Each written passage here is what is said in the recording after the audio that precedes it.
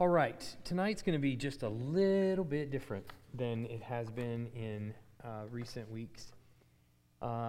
We are, I want to just kind of own up to a couple things first.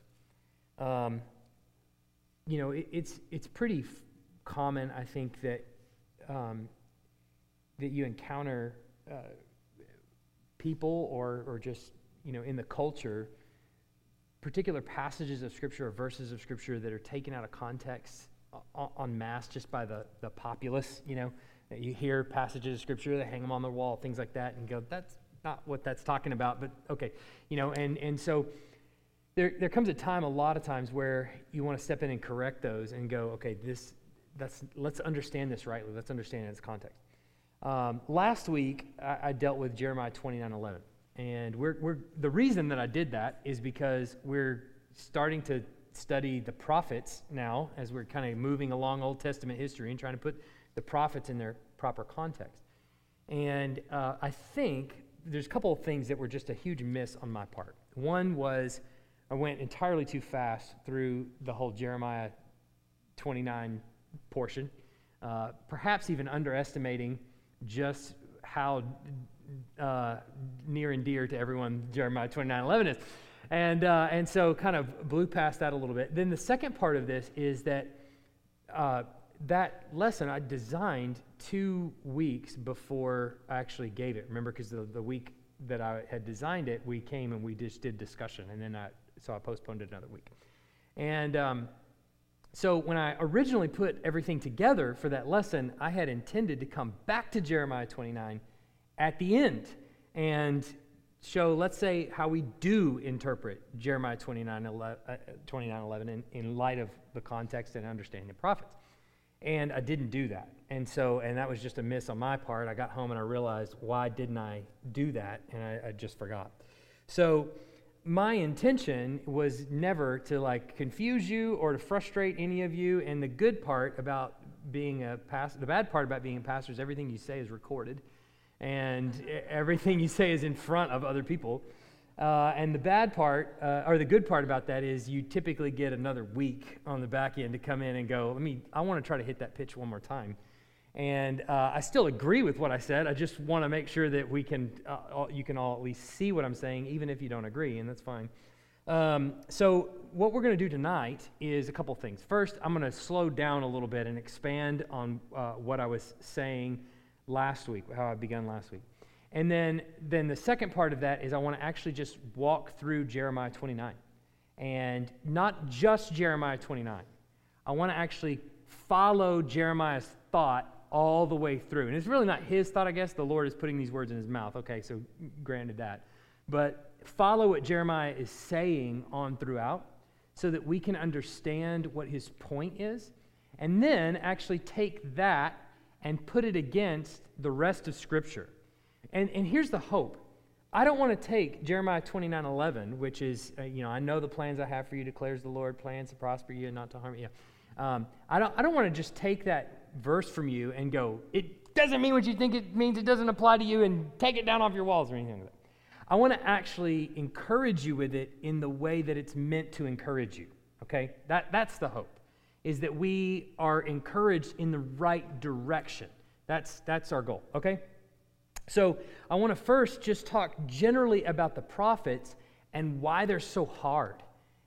If you've ever opened up the Bible to read the prophets, maybe you've sat down for your morning quiet time or something like that, and you're on the list that you've got there is one of the prophets, and you read it, and you're like, I just do not understand what is even being talked about here.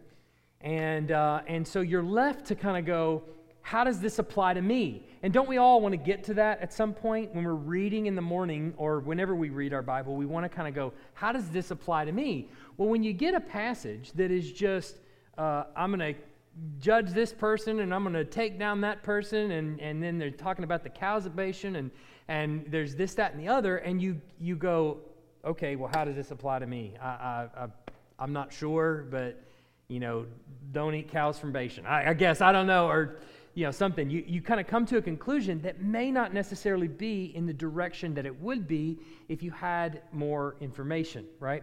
And so that's kind of what we want to do. The prophets can be really one of the more challenging portions of Scripture to understand because of its frequent use of poetic language and future predictions. So there's two factors going on there. One is poetic language, which when that poetry is used, we've read poetry before, just English poetry. You pick up a poet, and sometimes you get what they're saying, and other times you go, I have no idea what this guy's talking about. And then you may hear an interview with him, and he's like, oh, yeah, I was talking about, the 60s and rock music. And you're like, what? It doesn't seem like it comes out at all in the poem. So that's part of it is the hard part about reading poetry. There's figurative language, and you're trying to sort through all that. Then the other part of it is the future predictions. The prophets are clearly talking about events that are to come, at least in part. They're talking about events that are to come. And for us, the difficulty is going, when are those events? Precisely. Which events is he really talking about? And without knowing history, knowing what transpired after that, knowing when he's even talking, it's difficult to nail down a specific time period that he's talking about, right? So you've all sensed this? We get this? Okay, good. All right, good. I'm not alone here. Okay. But this is further complicated by our own misunderstanding of the context of the prophet and confusion of how this applied to our own lives. So when we actually ask that question, how does this apply? If we don't know what he's talking about, when the fulfillment of this prophecy is, when all of those kinds of things, and we don't understand the poetry involved, it becomes really difficult to actually apply it, or perhaps we just blaze forward and we misapply it.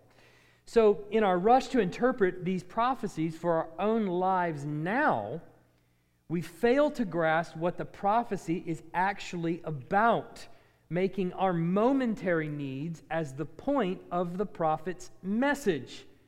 Thus, the benefit of the passage to us is based on whether or not we can draw a straight line to our particular issue at any given moment. So, if you take a passage like Jeremiah 29:11, I know the plans I have for you, declares the Lord, plans to prosper you, not to harm you. Now, it's pretty easy, and the reason that verse is so loved across many people is it is pretty easy to immediately draw a straight line to the situation you are in at this moment. Plans to prosper me and not to harm me. So it's really pretty easy, and when we study the Bible, we have no other steps to go through other than just reading the passage, draw a straight line to where I'm at, and realize his plan for me is to prosper me. But here's some problems with taking that approach, is that this way of interpreting the Old Testament prophets is problematic, first, because it subjects the interpretation of a prophecy to the situation of the reader, which can vary wildly from person to person. So, let's sit you down on the couch with Jeremiah 29:11. I trust the vast majority of you would probably go, all right, the Lord loves me, He cares for me, He is for me, all right? That's fine. Okay, great. Sit Joel Osteen down next to you and put that verse in his lap. And what happens when he reads it? He says, plans to prosper me. And all of a sudden the word prosper gets capitalized, bolded, underlined, italicized, and increased to a font of like 100, right? And lights. And so when he preaches to the congregation, Jeremiah 29:11, you see there, his plan is to prosper you. And then you're left to go, well, what tools do you really have to say that is not what that verse is talking about? You don't really have any tools for that. Because you've done the same thing he's done. Granted, you came to a different conclusion because you have a little bit better background, a little bit better theology to rein that in and go, wait a minute. Jesus was poor, had nowhere to lay his head. Paul was beheaded. Peter was crucified upside down. The disciples lived in relative poverty as they traveled around and ministered, and expected that the ministers of the gospel would do something very similar to that in terms of their travel. So it can't be prosperity. You know that. But your method of interpretation can't stop the Joel Osteens of the world from sitting down next to you and going, well, I take this to mean that his plan for me is to make me prosperous, right? So it varies wildly from person to person, and we don't want to have a Bible interpretation or a method of interpreting the text that simply says, let's just draw a straight line to us, because then there's no obstacles to make sure that we don't interpret that wrongly or take it out of context. All right. Second, it renders some texts irrelevant because of their deep connection to another context. All right? So your reading for this morning, say, is Jeremiah 29:11, and maybe a couple other verses around it. But then let's say the next morning, as you're going through Jeremiah, your Bible reading is Jeremiah 29:24-32. To Shemaiah of Nehelam, you shall say, thus says the Lord of hosts, the God of Israel, you have sent letters in your name to all the people who are in Jerusalem, and to Zephaniah, son of Messiah, the priest, and to all the priests, saying, the Lord has made you priest instead of Jehoiada the priest, to have charge in the house of the Lord over every madman who prophesies, to put him in the stocks and neck irons. Now, why have you not rebuked Jeremiah of Anathoth, who is prophesying to you? For he has sent to us in Babylon, saying, your exile will be long. Build houses and live in them, and plant gardens and eat their produce. Zephaniah the priest read this letter in the hearing of Jeremiah the prophet. Then the word of the Lord came to Jeremiah. Send to all the exiles, saying, thus says the Lord concerning Shemaiah of Nehelam, because Shemaiah had prophesied to you when I did not send him, and has made you trust in a lie, therefore thus says the Lord, behold, I will punish Shemaiah of Nehelam and his descendants. He shall not have anyone living among this people, and he shall not see the good that I will do to my people, declares the Lord, for he has spoken rebellion against the Lord. Praise the Lord, somebody. Amen. Draw the straight line now to you. You can't, right? Because it's very clearly written to a correspondence between two guys. The Lord wants to straighten out an issue that's taken place. Okay, but I can't draw the straight line that I could with Jeremiah 29. So now our interpretation of the Old Testament makes some texts not so appealing. And then other texts it makes really appealing. And the whole way we can determine which one's appealing and which one's not is that we can draw a straight line from it to me. Well, can I draw a straight line from it to me on that one? No. So throw that one out. This is a bad devotional this morning. But the other ones I can, so it's really good. But third, and perhaps most importantly, it changes the focus of the Bible's message from a Christ-centered interpretation to a man-centered interpretation. All right. Let's step on some toes for a second. I'm going to be careful. The Bible is not about you. Not. Now, most of us are going to amen that. But what happens when we read a text and we jump immediately to how does this apply to me, we make us the center of its meaning. This passage was written to you to help you in your day. That's its primary purpose. We've made it about us. That's a me-centered interpretation. Now, are you going to be a beneficiary of the Bible's text? Yes, in every way. Paul says this is God-breathed. It's able to train, to correct, to train in righteousness, to all those things, that the man of God may be equipped for every good work. So in every way, it is going to benefit you.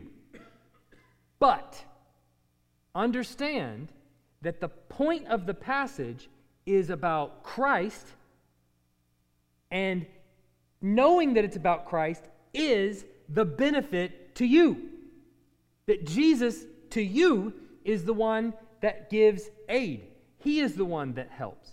It's understanding and knowing Him and knowing what He did for you that corrects you, that trains you in righteousness. It is knowing who you are in light of Him that corrects you in sin, because we all get proud and we all get boastful and we all get high on the horse. And there are times where the Scripture needs to knock us down a few pegs. Yes? So that is your growing and your training in righteousness. So the Bible is about Him. If you don't believe me, then believe Jesus. John 5:39. He's telling this to the Pharisees, who have a very man-centered interpretation of the text. You search the Scriptures because you think that in them you have eternal life, and it is they that bear witness about me. Now, it could be said, maybe, of people in the church from time to time, that we search the Scriptures because we think that in them we have eternal life. And the Scriptures are saying, no, in Jesus you have eternal life, and the Scriptures are teaching you about Jesus. It's not the Father, Son, and the Holy Bible, all right? We don't believe that's part of the triune Godhead. Okay, but we do believe the Bible is inerrant and infallible in that it, not only is it correct in everything that it says, but that it points you correctly back to Christ, right? So Jesus is correcting their man-centered interpretation. John 5:45 to 46, and if you'll do the math, this is just a few verses later. He says, "Do not think that I will accuse you to the Father. There is one who accuses you, Moses, on whom you have set your hope. For if you believed Moses, you would believe me, for he wrote of me." Wait, I thought Moses wrote about traveling through the wilderness, and I thought he wrote about how they were to obey the law, and I thought he wrote about creation, and I thought he wrote about all those things. And Jesus is saying, every word is about me. It's Christ-centered interpretation of the Pentateuch, the first 5 books of the Bible. John 1:45, Philip found Nathanael and said to him, "We have found him on whom Moses in the law and also the prophets wrote, Jesus of Nazareth, the son of Joseph." So now Philip comes in and says, not just Moses, but the prophets are all telling you that too. What about Luke 4:27, straight from the mouth of Jesus? "And beginning with Moses," well, I guess this is actually Luke commenting on what Jesus said. "And beginning with Moses and all the prophets, he interpreted to them in all the Scriptures the things concerning himself." Okay, so what we understand then is that the way we are to interpret the Bible is through the lens of Christ. This is what's going to correct my friend Joel on the couch next to me from taking Jeremiah 29:11 and ripping it, kicking and screaming out of context, and applying it to whatever is bouncing around in his head and coming up with prosperity as the main theme of that verse. All right? So, and how do we do that, though? It's going to be hard if you just sit down with Jeremiah 29:11 and you go, "I know the plans I have for you, declares the Lord," and then go, now, come up with the Christ-centered interpretation there of that passage. That one's relatively easy, or one of the easier ones, let's say, but it's still very challenging if you don't back up and understand the context of what's actually going on and why that verse is really encouraging, all right, especially to the believer. All right, so what we're going to do is then go dive into a little practicum here. Bit of practice. And I'm going to put most of these verses up on the screen and kind of, I'm going to try, if we can get this technologically squared away, maybe draw your attention to certain things as we read this, but your passages are also in that verse list, just like they always are. So you have them in front of you. If you can't read them on the screen, or if the letters are too small, they're in front of you. All right? So this is Jeremiah 29:11. This is verse 1 and 4. So first, what we have to ask is, what is the context? So we want to get some very basic things, like, who is this written to? Like, we need to know that, right? Just like you would do a letter, you want to know who it's written to. So we got these verses 1 and verse 4, that give us that information. These are the words of the letter that Jeremiah the prophet sent from Jerusalem to the surviving elders. All right, so I'm going to see if I can mark this up here. So, to the surviving elders of the exiles. So we automatically know when this time period is. The people are in exile in Babylon. Jeremiah is writing to the surviving elders, to the priests, the prophets, and all the people. So who's left out? Well, really no one is left out. So, whom Nebuchadnezzar had taken into exile from Jerusalem to Babylon.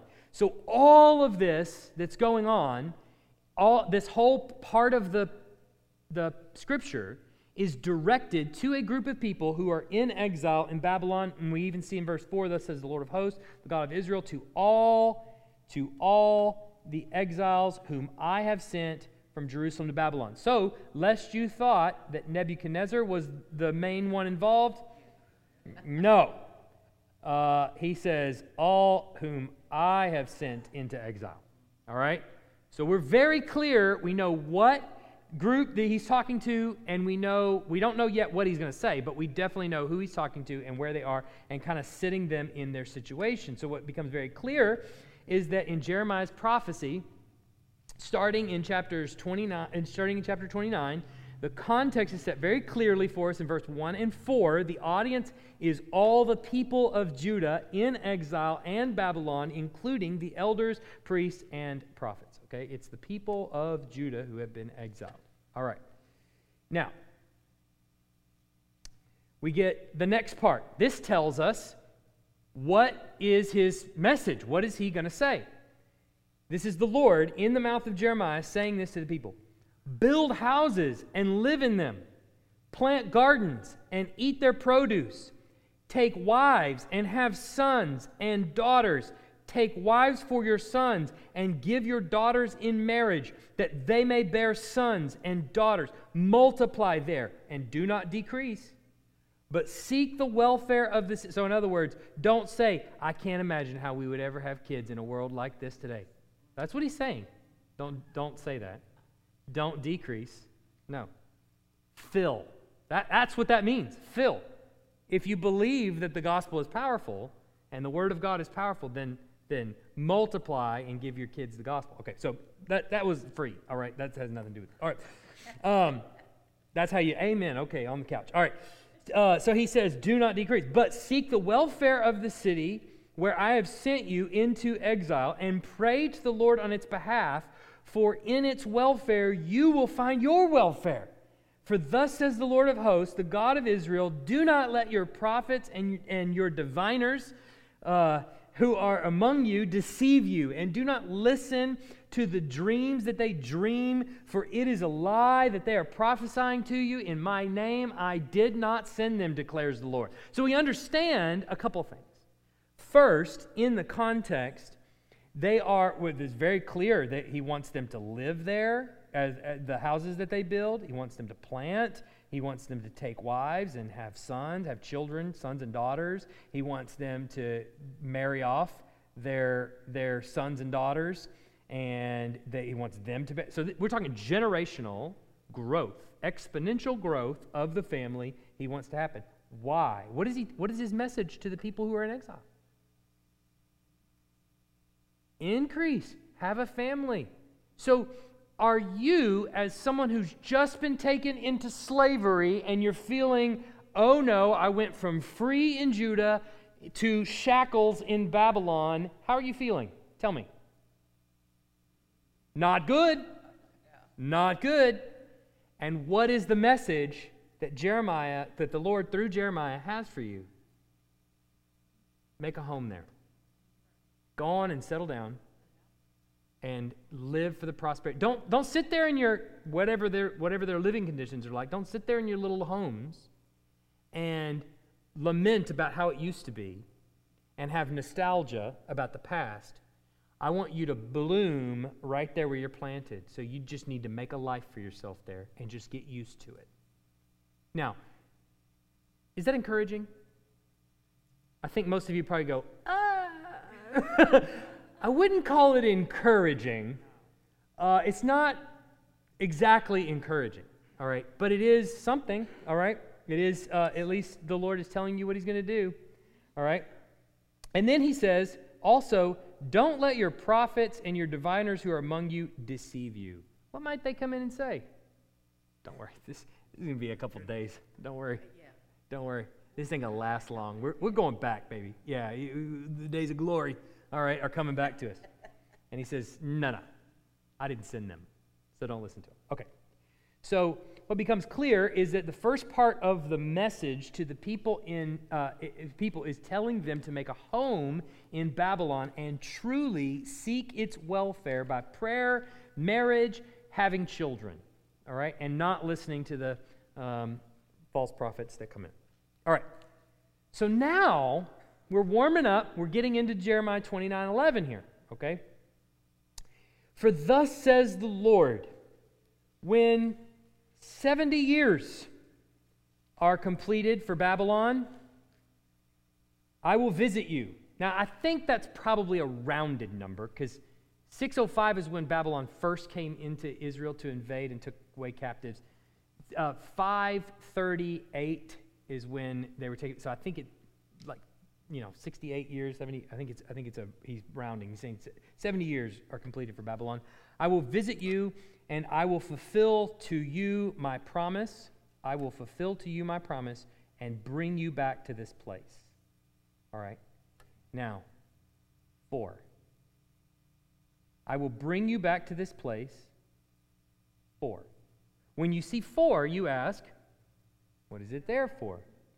So, I know the plans I have for you comes back to bringing you back to this place. See why it's problematic, first of all? If we take it in context. Bringing you back to the place where I took you from is the reason for I know the plans I have for you. Okay? Okay? Partially. So when you take this and you go, boom, make a beeline to me, baby, prosper me. Are you going back to Jerusalem? Are you going back to Judah? Because that was the context. So if you just take a moment and you survey what's happening here, you begin to understand, okay, wait, he's talking to a specific group of people and he's saying something to them, all right? And it actually does mean something to them. I know the plans I have for you. Now, when he says you, and he says 70 years, how many yous are actually going to see this come to fruition? You think? The people that are the priest and the, here's the word, elders.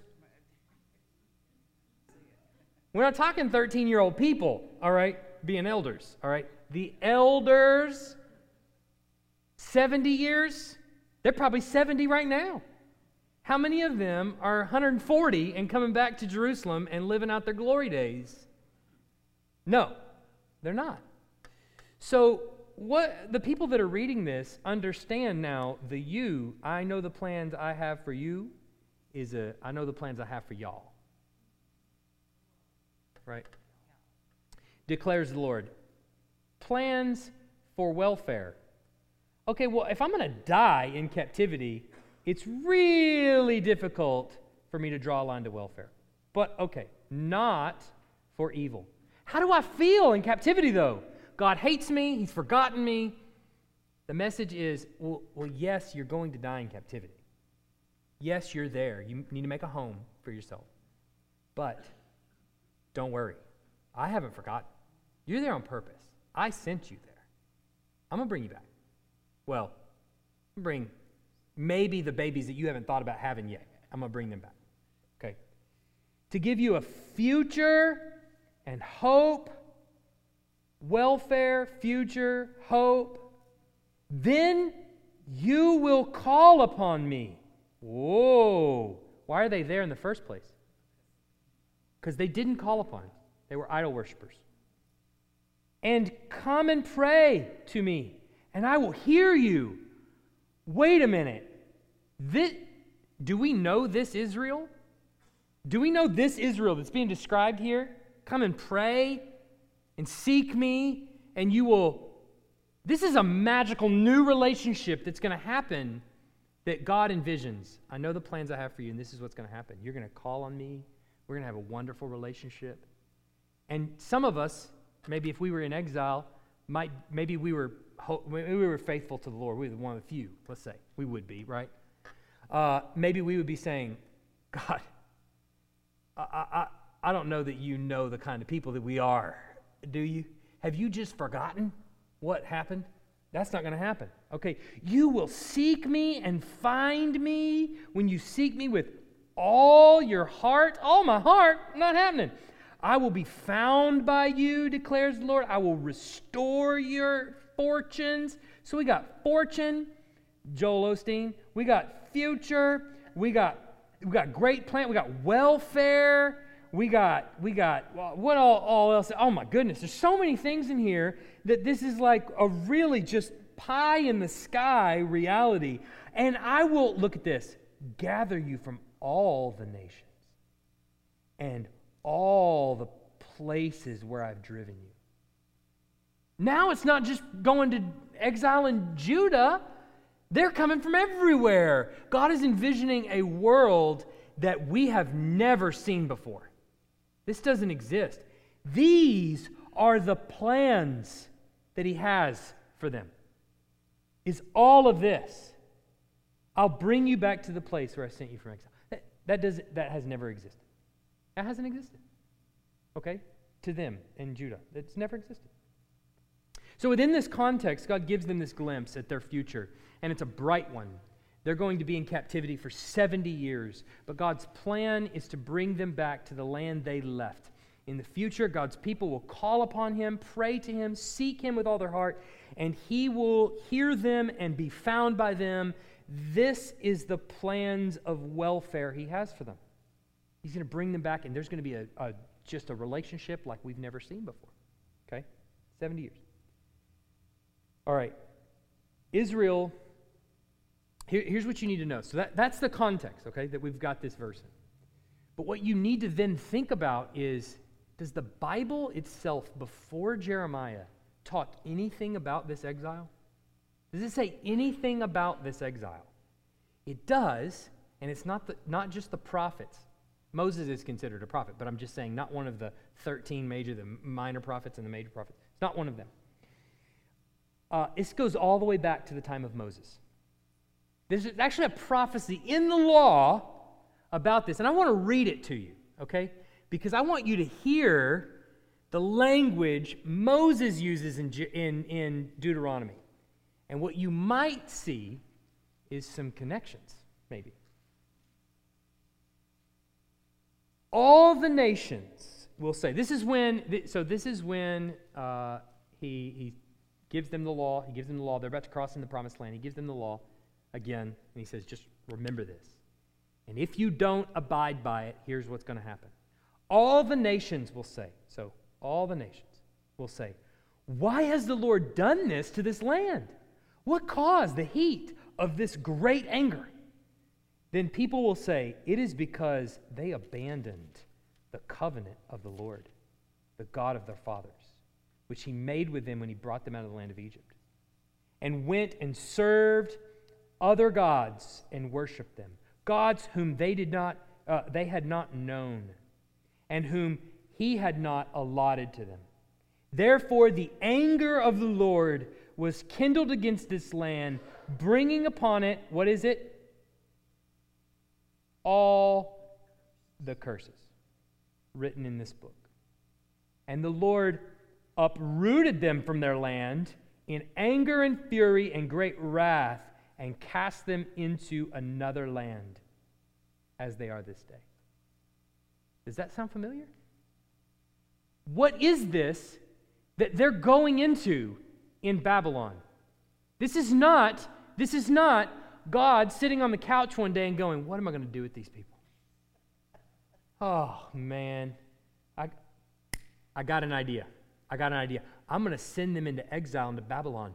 That's what I'm going to do. No. What they are getting now are the covenant curses. You break the covenant, you get the curse. All right? So you broke the Mosaic covenant, the law. You get the curse. Babylon is your curse. I told you this was going to happen. I told you I was going to do this very thing. Moses even tells them, It's going to happen. But here you go. Good luck. I'm dying. So Moses got out of this thing scot-free. No, I'm kidding. But he's bringing all the curses. All right? That's not it. It's not all. You see that? It's small. Okay, 1 through 10. If you can't read that, just 1 through 10 on your little sheet. It's fine. And when, okay, this is what you need to zoom in on. And when all these things come upon you, the blessing and the curse, which I have set before you, and you call them to mind among all the nations, where did God say he was going to gather them from? All the nations where I scattered you. Okay. And when you call them to mind among all the nations where the Lord your God has driven you. This sounds like Jeremiah. This doesn't sound like Deuteronomy. And return to the Lord your God, you and your children, and obey his voice. Oh, here's that obedience. I like it. Okay, we're obeying his voice now. He's called us back. We're obeying his voice. That I commanded you today with, it's all your heart. This is also what Jeremiah said we're going to do. We're going to obey with all our heart. When he pulls you back in and you obey with all your heart and with all your soul, then the Lord your God will, what is this? My friend Joel Osteen's ears are perking up, right? He'll restore all my fortunes and have mercy on you, and he will gather you again from all the peoples where the Lord your God has scattered you. God has scattered you. If your outcasts are in the uttermost parts of heaven, from there the Lord your God will gather you, and from there he will take you. And the Lord your God will bring you into the land. Oh, what is this? Isn't that what Jeremiah said? Okay. That your fathers possessed, that you may possess it, and he will make you more prosperous and numerous than your fathers. Joel Osteen again is there going, yeah, baby, right? And wait a second. How will this come about? He's going to tell you. And the Lord your God will circumcise your heart and the heart of your offspring, so that you will love the Lord your God with all your heart and with all your soul, that you may live. So what is he telling them?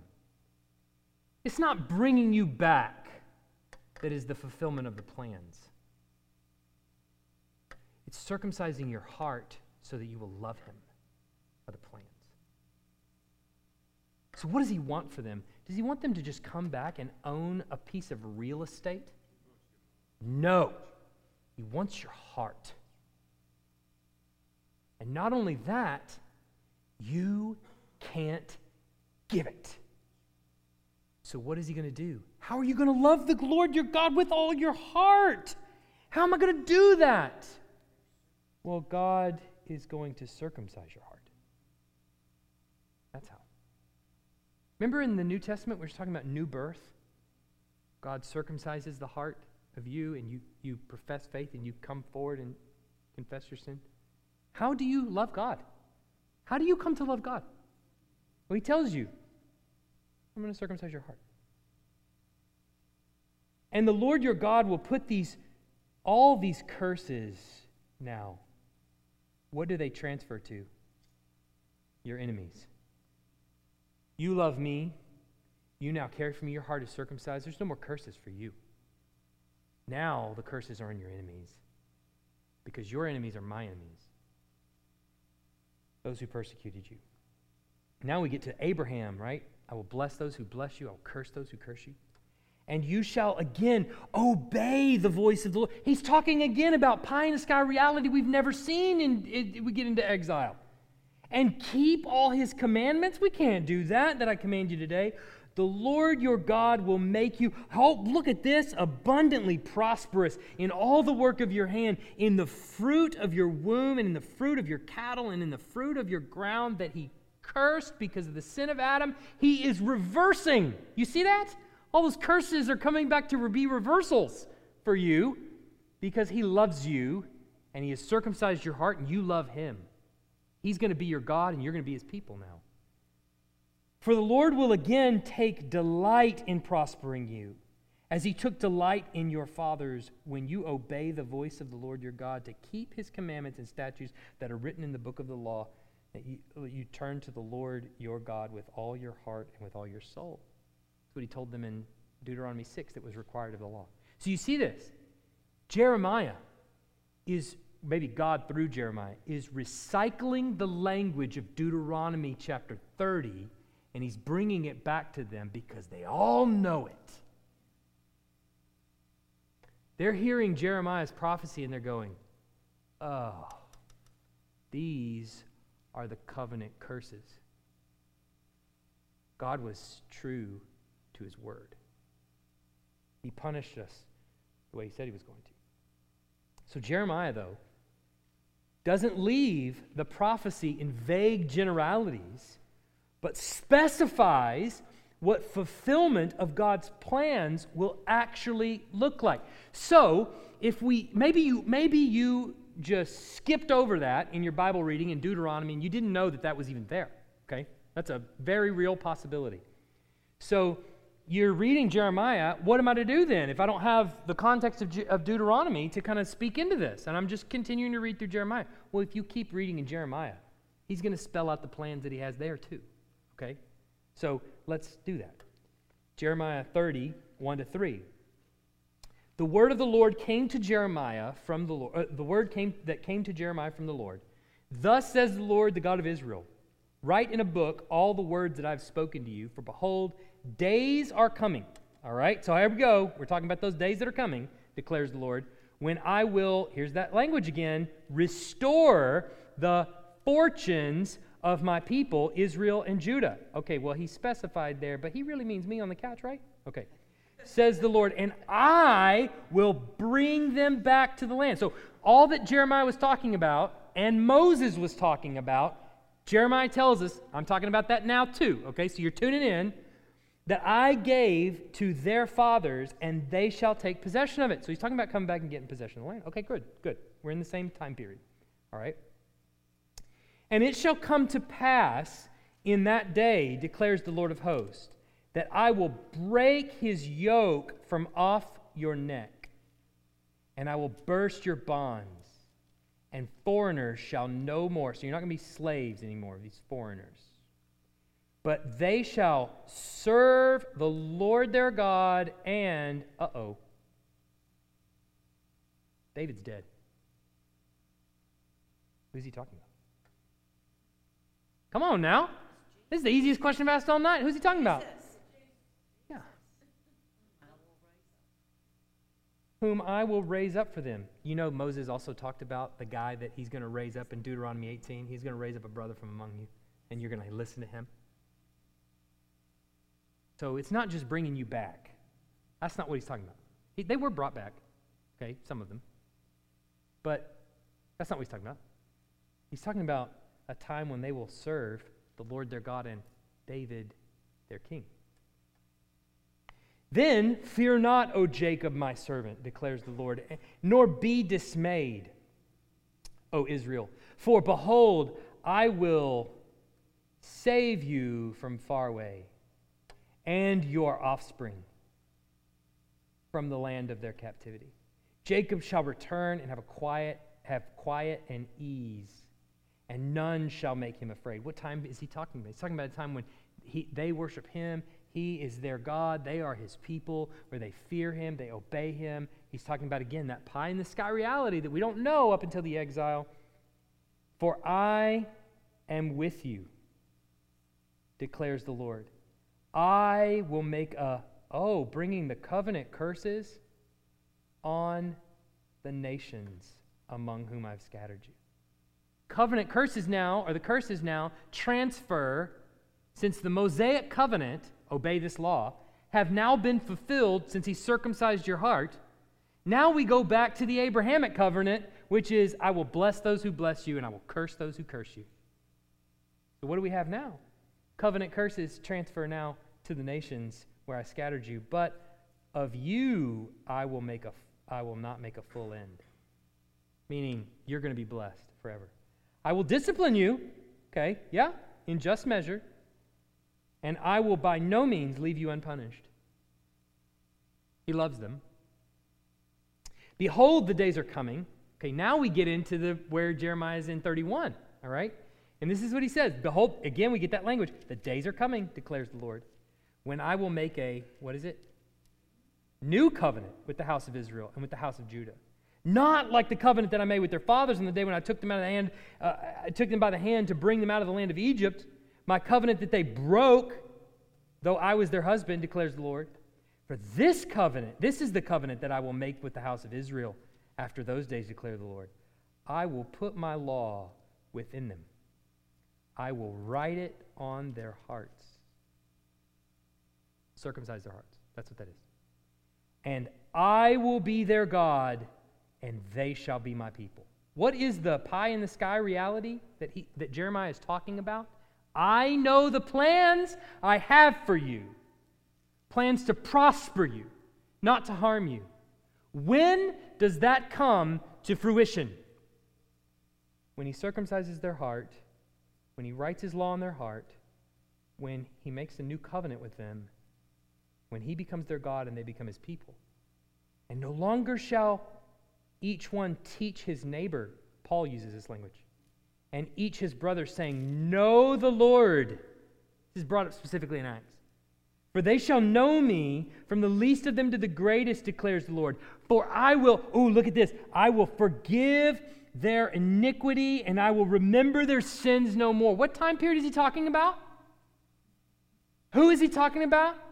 When David the king stands in front of them. Jesus of Nazareth.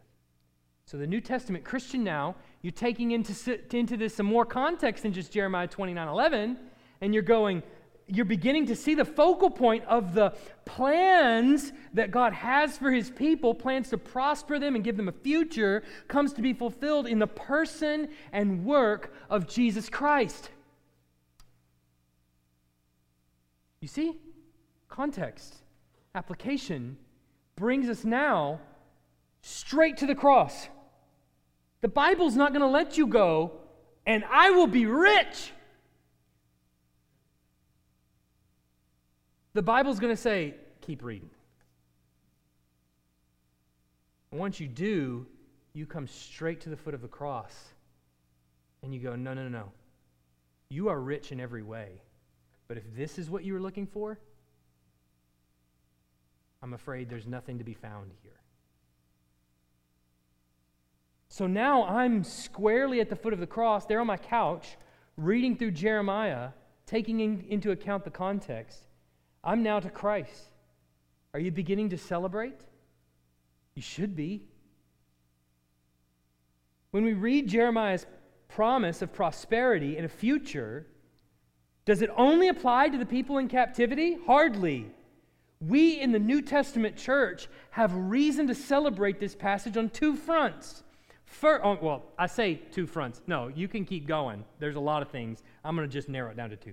We know that God was faithful to his promise in giving us Jesus and circumcising our hearts that we might believe in this, the fulfillment of the plans that he has for you.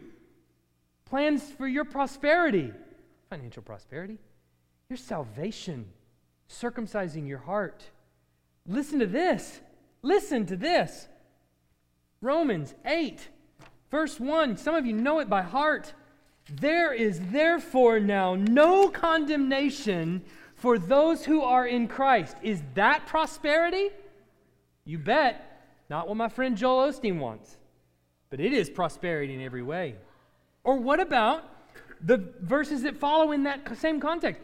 For you, in verse 15, for you did not receive the spirit of slavery to fall back into fear. Remember, I'll break your yoke, break the bonds on you. Okay, but you have received the spirit of adoption as sons, by whom we cry, Abba, Father. The Spirit Himself bears witness with our spirit that we are children of God, and if children, then heirs, heirs of God, and fellow heirs with Christ, provided we suffer with Him, in order that we might also be glorified with Him. For I consider that the sufferings of this present time are not worth comparing with the glory that is to be revealed to us.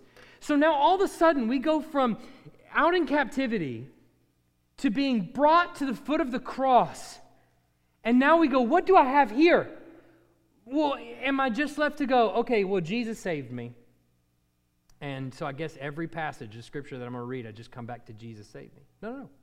The rest of the Bible is going to tell you what that means. A whole host of things. One is, do you understand what is to be revealed to you in the future? Do you understand what is coming to you in the future? Because there is no condemnation, because God is your God and you are His people, do you understand what's coming to you in the future? What's coming to you is all kinds of prosperity. What's coming to you is no tears, no suffering of any kind. And what does that mean for me today? I've got a cancer diagnosis. I got poverty. I got bills stacking up. I got whatever the case may be. I consider that the sufferings of this present time are not worth comparing with the glory that is to be revealed. Paul's saying, you got suffering, and we've all got suffering right now. But just understand, Christian, this touches not even the hem of the garment of what's coming. Be faithful. Okay? So that's one thing. But if you... Oh, sorry, I didn't realize I had those scriptures in there. But second, we have every reason to believe God will be faithful to send Jesus back to finish what was inaugurated at Calvary. Why do we know that? Because He's already shown His faithfulness when He promised that in Jeremiah, and He has begun to fulfill it every step of the way. You see, not 1 ounce of the plan that He had for them fell through. Not one. He fulfilled it all, and now He's got still outstanding promises of sending Jesus back, and that's coming. But how do I know I'm going to be there? How do I know I'm going to be there? Well, that's what Romans 8:28 to 39 is for. We just went through a whole course on predestination, so bear with me. Here we go. And we know that for those who love God, He's just circumcised our hearts, so we love Him, right? Okay, good, okay.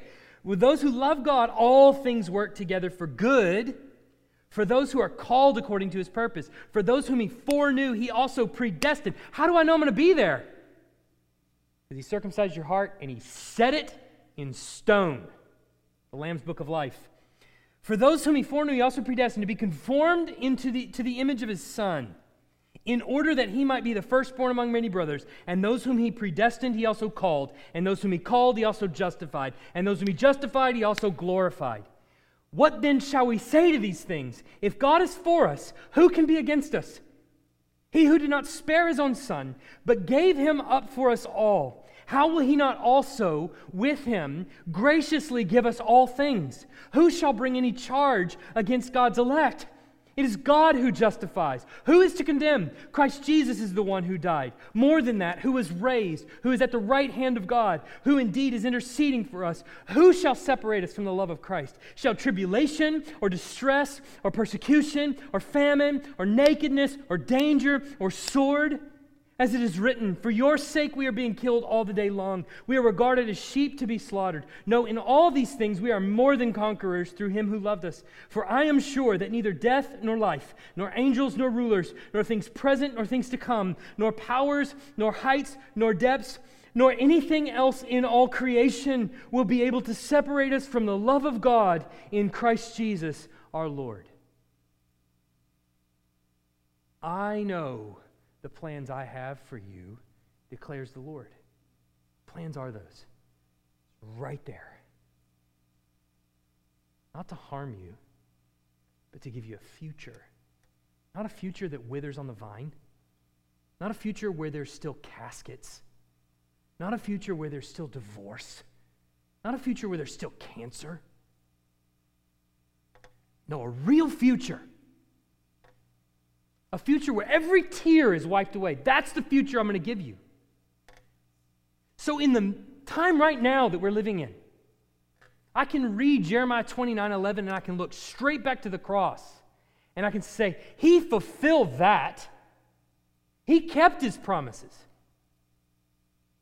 And that gives me every reason to believe that the real future that Jesus just inaugurated there on the cross is going to come to fruition sometime in the future.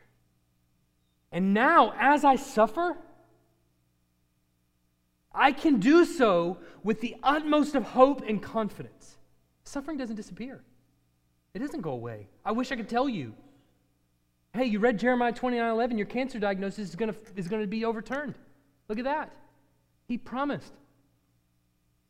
If you'd only have faith. No. The cancer may be there. It may kill you. But that's not the future that He's given you. That's not the future. Death is not the future. No more death. That's the future. That's Jeremiah 29:11. That's what it means to be Christ-centered in our interpretation. How does this take us to the foot of the cross? That's what we need to ask. Context. Fulfillment. Application. Questions? We don't have time for much, so sorry. Real quick, Timothy.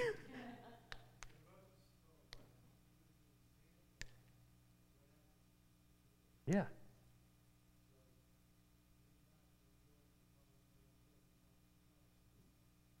Yeah.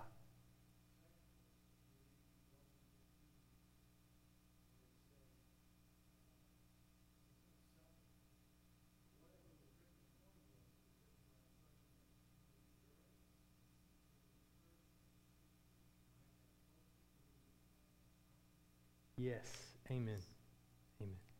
So my hope for you is not to take Jeremiah 29:11 off your wall. But when your neighbor comes over and says, what does that mean? You can take them to the foot of the cross through it. Okay? Let's...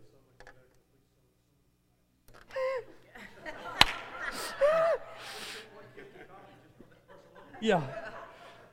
Richard used to run our own gospel supply in town. And I know it.